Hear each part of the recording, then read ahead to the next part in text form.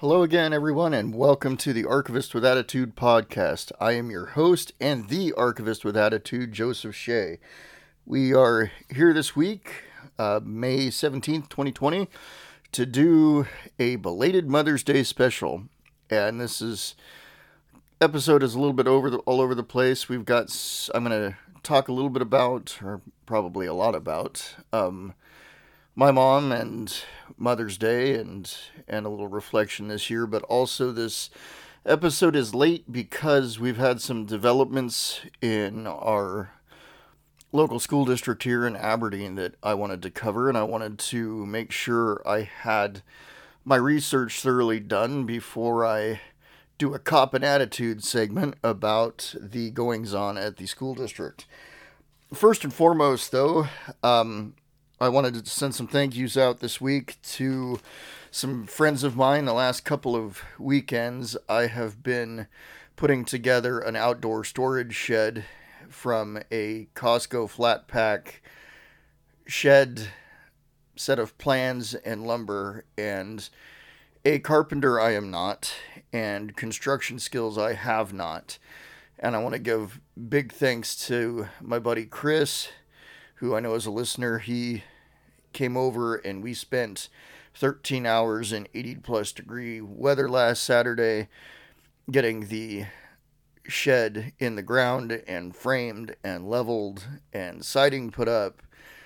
Oh man, it was crazy. To take a quote from, or to paraphrase a favorite children's show of mine growing up, Rocko's Modern Life, shed building day is a very dangerous day. And so I want to thank him, and I want to thank a friend of mine, Kim Skinner, for loaning some tools that were helpful in the framing, an air nailer and a compressor. And also this Saturday, I did some more work on it, yesterday that is. And I want to thank my buddy Justin Barlow for coming over and helping with the roofing and the sheeting and doing some other trim work. And his girlfriend Beth, because she is a roofing machine, she got up there with me and ran circles around me while we were finishing the roof up. So without them, all that crew, I could not have gotten this done, and I want to thank them so very, very much. So let's get into business today, and let's cop an attitude, because I am a bit frustrated, and I'm sorry for the crinkling and the clicking and that, but I've got notes in front of me because I want to make sure that the information I'm getting out is as correct as I can get it to you from the sources I've gotten it from, and they are valid sources. I'm not going to divulge names, and I'm not going to say whom, because I don't know if they want that out there, but they are folks directly involved with this, and for the record, no, one of them is not my wife, but they are folks directly involved with the Aberdeen School District. So I am copying an attitude because in the last couple of weeks, there have been some drastic cuts to the Aberdeen School District in terms of their teachers and in soon to be possibly in terms of their paraeducators and their cooks and their janitorial staff. And the district is predominantly the school board and the superintendent are making some drastic to the bone cuts that are dramatically going to affect our students and their education in the Aberdeen School District next year. So last week I found out that 5.5 teachers were RIFed and 42 teachers were non-renewed. And let me explain some semantics here because it's important. In a school district and for teachers, when you're talking about employment and unemployment, they use some different terminology than others. They use a term called RIFT or riffing, and a year being a RIF year. It's RIFF. And what a RIF is it's essentially, what that means is you are not going to be employed by the school you were working for. However, we are going to keep you in the pool and assuming there is a spot to plug you into next year, that is where you will be. So essentially, it means they will move a teacher from one school to another. And in the grade school realm,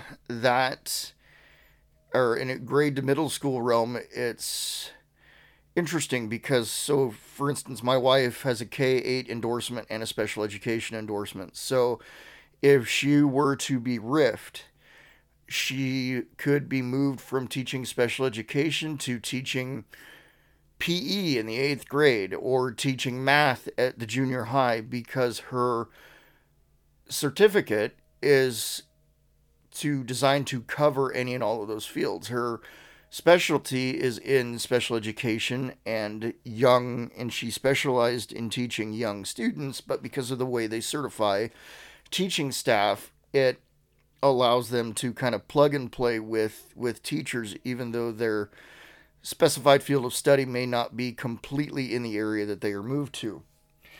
And so 5.5 were RIFed, and then 42 were non-renewed. So to put that into everyday employment verbiage, a non-renewal is a layoff. We're not going to keep you in the pool. We're not going to plug you anywhere else. You're done. And if we actually open up positions that you would qualify for, you're not in the pool. We're not going to plug you in. You actually have to reapply for our district and reapply for that position, redo your interview process, redo your application, and see if you get rehired. And some things that are incredibly frustrating about this are, at the base level, if nobody here or nobody that's listening knows a teacher, personally, I can tell you from being married to one and having seen her apply and go through the rigorous process of application and interviews, as stressful as that is for an everyday person, it's more nightmarish, I would argue, for teachers, because their applications aren't past work experience, they aren't just past work experiences, references, et cetera, standard application procedure. It's also, they have to write essays on specific topics depending on the district's setup. They'll ask specific essay questions. They have to show where their teaching experience is, what grade levels. There is so much more paperwork involved in a teacher's application for work than any standard job application. It's amazing what they have to go through. So basically, these 42 people that were fired or laid off are now having to fill out those applications for other districts, may have to move away from the harbor. That not only impacts our students, but it impacts our other businesses here. That's 42 people with income that would be shopping at Swanson's, shopping at Home Depot, shopping at our local stores, and generating motors for our economy here. They will probably pack up and leave. They've got they got several districts in the harbor, but we are a sparse community, so they may be moving either completely outside the harbor or to different areas to find work. And one of the craziest things with this layoff, or with these cuts, is that they all happen during Teacher Appreciation Week. So we really appreciate our teachers in the Aberdeen School District, apparently. Also, something to note, these cuts were done, as I said, by the administration, by the superintendent and the school board. From my sources on the inside, they tell me that the principals of the schools were not even notified that these cuts were being made. Letters were sent out to the teachers who were cut saying you're done, and the principals were not notified. So, in fact, as I understand it, some of the principals found out via phone calls from their teachers saying, hey, what's going on here and what happened, and they had no answers. So it's been incredibly trying. And then just this week, there's more scuttlebutt about, as I was saying, the I think they call them the non-certificated staff, which is your lunchroom people, your janitors, your paraeducators, your um, secretaries, basically all non-teachers in the district. Some of those cuts are looking to be astronomical. I'm hearing of the 160 paraeducators, which is a classroom, the teachers' assistants, and the people who essentially teach kids alongside the teachers who get paid at a minimum wage and work way harder than what they get paid. Um, they are going from, there's 160 of them in the Aberdeen School District. They're looking to possibly cut 120. Those are the numbers that we're hearing now. Tentatively, there's it's not for sure yet, but that is what's on the floor right now. So let's get in a little bit to the reasoning, or at least what my sources are telling me that's the understanding for the reasoning of these cuts right now. So the cuts are being made so that the Aberdeen School District can follow a budget model called the prototypical base budget, and it's a model that was designed. I think Washington State. I don't know if it's a state by state model or if it's national. I should have asked that, and I apologize for not having done so. But per the Washington State RCWs, the regs, the prototypical model for funding for schools is basically the legal minimum that school districts have to supply for their students. And it's super ironic because in the I don't know if ironic is the right word, but it's interesting and somewhat sad. So in the actual RCW itself, and I am reading this verbatim from app.ledge.wa.gov, the RCW, which is RCW 28A.150.260, which is the allocation of state funding to support instructional program of basic education distribution formula per pupil allocations, blah blah blah blah blah. So it is the legalese of the prototypical base model.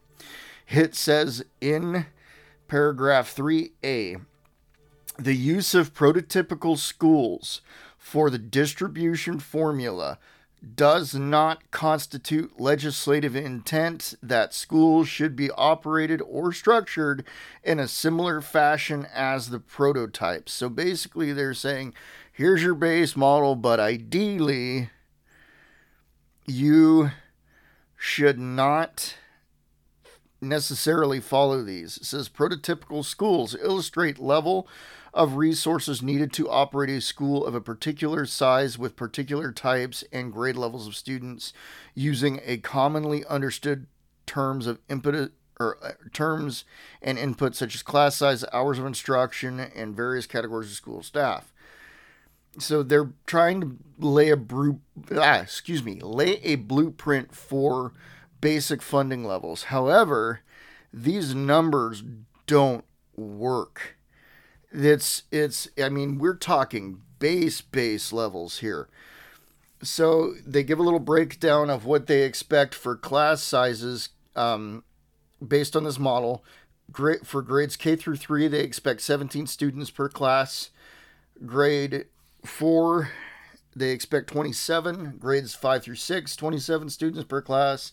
Grades 7 through 8, 28.53 students, and grades 9 through 12, 28.74. And I can tell you for fact that most of those class sizes in reality are far exceeded. Those numbers are far exceeded in most classrooms. Now let's get into some actual funding numbers, and I'm sorry I'm throwing numbers at you guys, but it's important to get an understanding of how bare bones this model is that the district is using to make these cuts. And just to give you an understanding, these numbers in this RCW are based on they're based on school districts with 1,000 students in them. I'm trying to find, give me a second. Here are the numbers. Staff per 1,000 K-12 students. And so in that staffing numbers, we're looking at per 1,000 students for the elementary schools. And to give another number point. So the state numbers are based on 1,000 per 1,000 students. Aberdeen School District per the Washington State report card at the OSPI, which is the Office of School, or the Office of School and Public Instruction, or something to that effect. And I apologize, my acronyms are not great, but it's essentially the Washington, Office of the Superintendent of Public Instruction. Joe, read the webpage. So per our state agency that governs our public school districts, the Aberdeen School District has 3,537 students. So the numbers I'm giving you from the RCW need to be essentially tripled, or 3.5 times what they should be, and that makes your prototypical model. So per prototypical model, they would require 1.253 principals for elementary, 1.353 for middle school, 1.880 per high school. That's per 1,000 students in the K-12. And so we're thinking here at least 3 elementary, 3 middle, 3 high. And what gets crazy is you start getting into some of the other positions, the para positions. We're talking teacher librarians, so information literacy, technology, media support, school library, media programs. At an elementary school you figure this elementary school, they want a half-time person in that position per elementary school. And you're talking a school that's a half-time person serving 400 kids, roughly. It's crazy. School nurses, they want a less than half time. They're talking 0.076 school nurses. Social workers, 0.042 per 1,000 for elementary. Middle school and high school are less than half a percentage for school nurses, social workers, and psychologists. And my wife is a special education teacher. She needs her school psychs. They help her, or they are an integral part of evaluations and of IEP writing. They have to be on that team. And these minimums don't meet the numbers we're talking here. It's insane. Facilities maintenance and grounds, they're per 1,000, because they base this on per 1,000 kids. They don't base it on number of physical school buildings in a district. They base it on per 1,000 students. So try cramming however many kids in a building. I mean, these numbers get ridiculous. So tech staff, the little over a half of a person. So 0.628 for tech. Facilities maintenance, 1.8 maintenance people per 1,000 students. And then we go down here, we're going to get into the actual teacher numbers. And I'm basing these numbers off of some mathematics per the statistics that are given from OSPI and regarding the RCW class sizes. So I'm on that report card page from OSPI, and in the Aberdeen School District, we're just going to pick a couple of schools I'm familiar with in the district. We'll look at McDermott Elementary. Okay, and this is an elementary school, so you figure they want as we said, they want K3 grades, 17, one teacher per 17 students. Well, in that entire school, you're looking at 303 students, and I'm not sure what your the amount of K3 students, because they don't break it down that much, but they have 27 teachers for 303 students.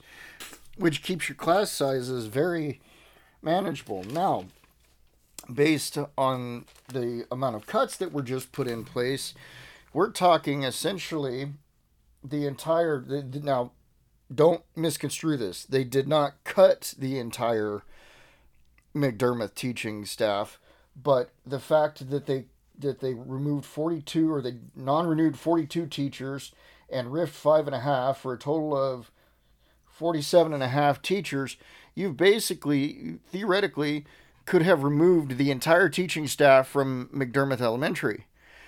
And so out of the 300, let's see, we got, like I said, 303 students, out of 230 teachers, you basically remove 47.5. You've cut over a quarter of your teaching staff. This is not sustainable, because those student numbers are not necessarily going to go down, and you're not meeting your requirements, let alone the requirements of the McCleary decision that passed recently. And so, to get into why this had to be done, according to the superintendent and others, is that there is some funding that that rural districts like Aberdeen, Hoquiam, Grays Harbor area schools get, and it's levy equalization funding. And what that does is it boosts the amount of money that rural schools get to help offset the cost of the lower property values in this area. Because, silly as it is, the funding for schools comes almost entirely from taxes on property values. So, to give an idea, if you live in Seattle and you live in the high rent district in Seattle and your home is worth $8 million, you're going to be paying a lot more in property taxes to your schools, and therefore your schools are going to be better. They're going to be more well funded. In areas like Grays Harbor, where our average property values, and this may even be a high guesstimate, is say $100,000 average, you're going to get way less tax money for your schools, for your area. So these levy equalization funds level that out and create a more even playing field. The district is under the impression that they are not getting these levy funds. And I talked to Representative Theringer and Representative Taco, and they said, look, they told me, I spoke with them in a Zoom meeting recently, and they said that money is there. We are required to fund schools. McCleary the McCleary decision makes us fund schools. That money is there. So the curiosity at the moment and the frustration at the moment is, why were these cuts made when the money is there? And apparently, Congressman Derek Kilmer, who's at the federal level with all this, he's been reaching out to the administration, the superintendent, and has gotten no returns. So, Derek, I doubt you're listening to this, but if you are, thank you and keep up the good work. The other, and a side note to all of this, one of the other crazy things that has been going on in the Aberdeen School District is when the teachers were released, when COVID hit, they locked all the doors to the schools, clean, disinfect, that kind of thing. But the crazy thing is they changed the locks. So none of the staff, none of the principals, the paras, the teachers, anybody had access to the schools. And they've only opened them a couple of times for brief periods to get their stuff out. For me personally, our house has some rooms taken up with some of my wife's teaching stuff, but she's still got a bunch of it in both classrooms, because, as I believe I've said before, she was split between two schools. So they haven't even been able to get access to their stuff to plan for next year, if they'll even, for when they can actually go back. Hopefully they can, with all of this stuff going on. And they're using COVID as an explanation for part of this too. I don't get it. I don't understand. And I'm frustrated. To just freak out and make assumptions and turn people's lives upside down and cut income to people at a time when they can least afford to have their income cut on a notion that on misinformation or a miscue or facts that aren't being relayed correctly. I don't get this.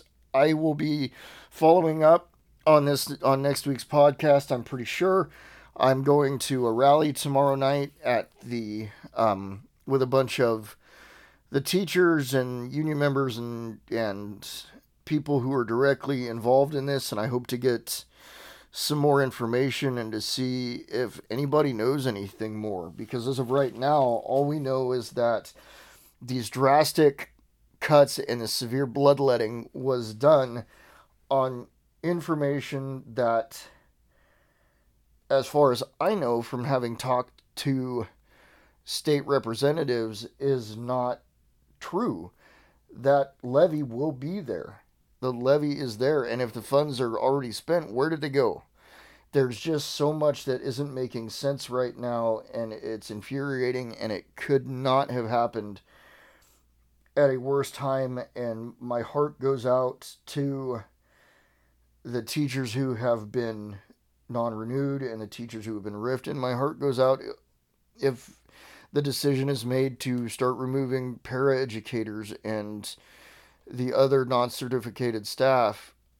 I can't express how sad I am for them and for others. Many of them, in the teachers that have been non-renewed, or I know many of them, and my wife is friends with many of them, and they're good people. They love their kids, and I wanted to do this copying an attitude on this episode, and I realize Mother's Day is a gender specific thing, but my mom always taught me that your teachers are, in terms of respecting them and caring about them and loving them, they are the same as your parents. I mean, your kids spend probably more time with their teachers in their young lives than they do with their parents in many cases. And they love their kids, whether the teachers are male or female. They love the kids they teach as if they were their own children. And to do this to them at such a time, to do this at all is horrific, but to do it at such a time with essentially no clear reasoning and no definitive information is absurd and devastating. And to all of them, thank you for what you do, and this will get better. There are people going to fight. I am one of them, and I will share my voice when I can and everywhere I can and get the message out that our teachers are important and we need them and we love them. And to go on to jump from that note, I don't really have a good segue. I do want to talk a little bit about Mother's Day. I want to wish Happy Mother's Day to all the mothers out there and all of the grandmothers out there and everybody that, and aunts and nieces and whoever has the motherly influence in your life. Happy Mother's Day to them. And I want to talk a little bit about my mom, and with it being, with this being the belated Mother's Day episode, talk a little bit about her and how much I miss her and what she meant to me. In recent years, I've had the opportunity to reflect on my childhood, and for those that don't know, when I was in graduate school, I was 23. My mother passed away in 2009 of cancer. She fought that battle hard. She fought it harder than I've ever seen anybody fight anything. For 10 years, she was diagnosed with a rare form of cancer in 99, late 99, might have even been mid 99, and I apologize, my time frame is a little off. The battle that she undertook really has it had devastating effects on her, obviously, but also on myself. And I don't want to speak too much for my brother and my stepfather, but I know it did on them. And in terms of timeline and memories, and that it has caused a rather dramatic impact on my memories of my mother and my memories of that time, because there was so much darkness in it. It's hard. Cancer is awful. The treatments are awful, and it does horrible things. Not to everybody, but to a lot of people. I don't know that I've ever talked to anybody that's lived with or been close to somebody who's had to fight cancer that has many positive stories to tell about it. So, but anyway, she was diagnosed then. It was a cancer that engulfed her salivary gland. Her entire salivary gland was removed. They did radiation treatments, and put that cancer in remission. The radiation treatments did incredible damage to her jaw and her teeth and her neck on the side of her face that was done. And I can't remember. I think it was the right side of her face, if I'm not mistaken. Um, and it caused some permanent issues. She couldn't eat spicy foods for the rest of her life, and she couldn't um, like anything with spice. Her jaw was damaged, the bones, her teeth. It made them brittle and damaged. It was horrible stuff. And then she was diagnosed in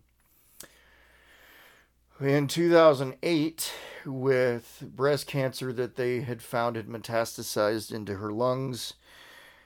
And she was gone within a year. Um, Actually, she passed away um, in about 6 months after her dad did, of cancer, give or take. And and I say all of this to help you to understand that in reflecting back on my mom, it's been incredibly difficult, because the cancer changed her, altered her temperament, her um, and it altered my relationship with her in a way that it had it has and had become very difficult for me to find positive memories of her. And um and this is the first time I'm admitting that in a public forum. And it's hard, and I can't even imagine what it's like for my younger brother, because it's all he knew. um she had been fighting some form or another of cancer since he was about 2 or 3 years old, and so I can't even imagine for him. But for me, in thinking about it, the things I remember most about her and the things I am most grateful for, uh, to her for, are her strength and her determination, and her love for me. She did tell me that she loved me. She told me that she was proud of me, and that is a slight double-edged sword, because my mom was strict. My mom was hardcore. She was strict, but I know it was out of love, as difficult as it was growing up with, and as frustrating as some of it was growing up with. I know it was out of love. She wanted nothing but the best for me, because she grew up in such a manner that she was made to feel guilty a lot about her decisions in life, and made to feel bad about the decisions she made in her life, and to an extreme, beyond words, extreme point. And because of that feeling of guilt that she had, she was hard on me and my brother, because she didn't want us to make mistakes. She didn't want us to screw up her life the way she was made to believe that she had. And she always told me, she said, I never want to see you have to work hard in a grocery store and do what I did for a living. And she made a good living. I mean, she kept food on our table, and between her and my dad when they were married, and her and my stepdad when they were married, I mean, we were fed, We were clothed. We've got, in hindsight, more than I ever could have wanted as a child. Um, but her life, the life she led, she wanted me not to duplicate in any respect. And she had a hard time seeing that there was a lot of positive in her life. And so I guess in a way I kind of want to share some of that. My mom was married 3 times. Her first husband was in a rock band here locally. Was in several rock bands here locally. And my love for Kiss comes from that relationship, from my mother, who got to see them in person in their early days because her husband's band opened for them at a college in I want to say Olympia, Seattle, Tacoma area here. I'd have to look at. I've got a book of all of Kiss's tour dates, and there are a couple in there in their early days of some small college venues they played up here, um, and so my love for music and my passion for music comes from my mother. Music motivated her much the same that it does me. My drive to succeed and my willingness to not quit and not give up come from her. My passion for life and for keeping on no matter what comes from her. My work ethic comes from her. Uh, from what I understand, I get my smile from her and I get my eyes from her. And for that, I'm grateful. And I'm sorry if I'm tearing up. I know that's not professional, but again, like I said, I wish she was here. There are days where I wish I could get her opinion, even though, as I've said, in hindsight, sometimes as an adult, I may not want her opinion because she was hardcore and she was harsher sometimes than she needed to be, but she could light up a room. She could bring joy like nobody I've ever seen. And as my wife tells me constantly, she was so proud of me and my brother, and she gushed about us. And I think a lot of why she was as hard as she was on us is because she wanted to be able to gush and be able to have that pride in something. She wanted to have control of something that she could know that she did right, because she was never given the atta girls and you're doing good thing. Her mom was harsh and vicious, I could almost say at points to her. I mean, when my mom was pregnant with me in the hospital and about to give birth, the nurses at the hospital had to tell her mom not to call there anymore because she was stressing my mom out so bad. It was raising her blood pressure to stroke levels, and she nearly she was having enough medical trouble with me. She didn't need any more, and it nearly killed us a couple of times. So, I mean, her mother was no saint. And to come from that and to want so much better for her kids, I'm beyond grateful for that. And I always toast with my friends when we get together, because for a lot of us have lost our mothers. And to somewhat wrap this up, because I don't want to keep rambling anymore, to my mom, to paraphrase an old MASH quote that I love: wherever you are, whether you know it or not, you did good. So before I break down any further, I want to say thank you to the mothers out there. Thank you to the teachers out there.